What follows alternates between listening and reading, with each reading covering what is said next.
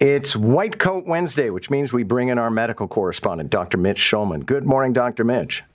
Good morning to you, sir. Okay, so in addition to sort of your favorite medical stories of the week, we have something that's very much in the news. It's a new COVID-19 variant.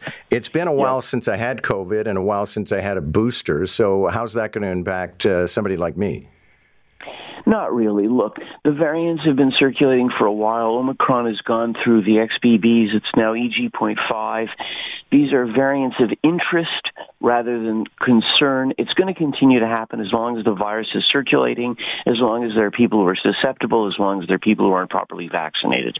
And so that's going to continue to be an issue. In terms of you and me, I view it now in the background sort of like any virus, like RSV, like flu, like any of them. They're going to be there. They're going to be in the background. If you're not feeling well, really, you should stay at home. If you can't stay at home, you should be masking and or washing your hands very frequently. For those of us who are at high risk because of age or underlying health issues, we should be boosted if it's been more than 6 months since our last vaccine or 6 months since we last got sick. And I would wait until the fall because that's when we know that there's going to be a dramatic increase in the number of cases because everyone moves indoors, the kids come back to school. So there's always a bump in cases of sore throats and colds and flu and all sorts of things.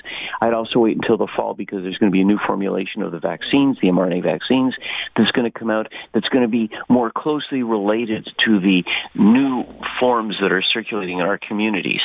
So summer is relatively safe for most people unless you're at high risk. Be careful, be wise, realize it's out there. If you're at high risk, protect yourself, wear a mask, as I said, wash your hands. If you're around people like that, please be kind to them and protect them. And then in the fall, we will probably need to be boosted. As you may remember, there's a universal antibody that has been discovered, a group of antibodies that seem to be able to attack all coronaviruses, whether it's SARS-CoV-2, the original SARS, the Mediterranean respiratory distress syndrome virus, which has been around since 2012, or any of the ones hanging around in bats and pangolins, which is where this virus hangs out. And from that, they may be able to make a one-shot cures-all vaccine. That's not ready yet, but that is on the horizon with any luck. Okay. Meanwhile, as if we need to worry about something else, what is valley fever? You know, if you want to freak out, there's more than enough out there to create fear, and this is one of them. Valley fever is the colloquial common name for an infection caused by a fungus which lives in the desert, Arizona, areas like that, New Mexico. And when it gets really, really, really, really, really dry, rather than living as a fungus in the soil, it forms spores, which are, I guess you could view them as almost like seeds that are very light. They get blown into the air, get sucked into your lungs. And if you're susceptible, if your immune system can't fight it off, that's a tough bug to fight off. It can then gain access to your body through the lungs. Coccidiomycosis is the classic valley fever, although there are other fungi, not fungis, but funguses, plural thereof, that can cause infection in people. The real danger is if you visit these areas or as we're experiencing changes in our summers and they're becoming drier and longer and hotter, the risk is that these organisms are starting to evolve into forms that can actually fit into people much better.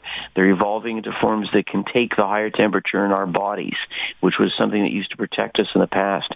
And so you're going to see more and more of these cases, not just in people living in Arizona or New Mexico or desert-like areas in the States, but you're going to start seeing these moving north. And unfortunately, the anticipation is if nothing changes, you'll start seeing more cases in Canada. Right now in Canada, fairly rare as valley fever, although there are other fungal infections that we are concerned about. Very tough to treat because fungi actually, that's the real plural, are very closely cellularly related to people. So an antifungal medication runs the risk of causing all sorts of problems in the people. And so that's why treating them has been so difficult for us.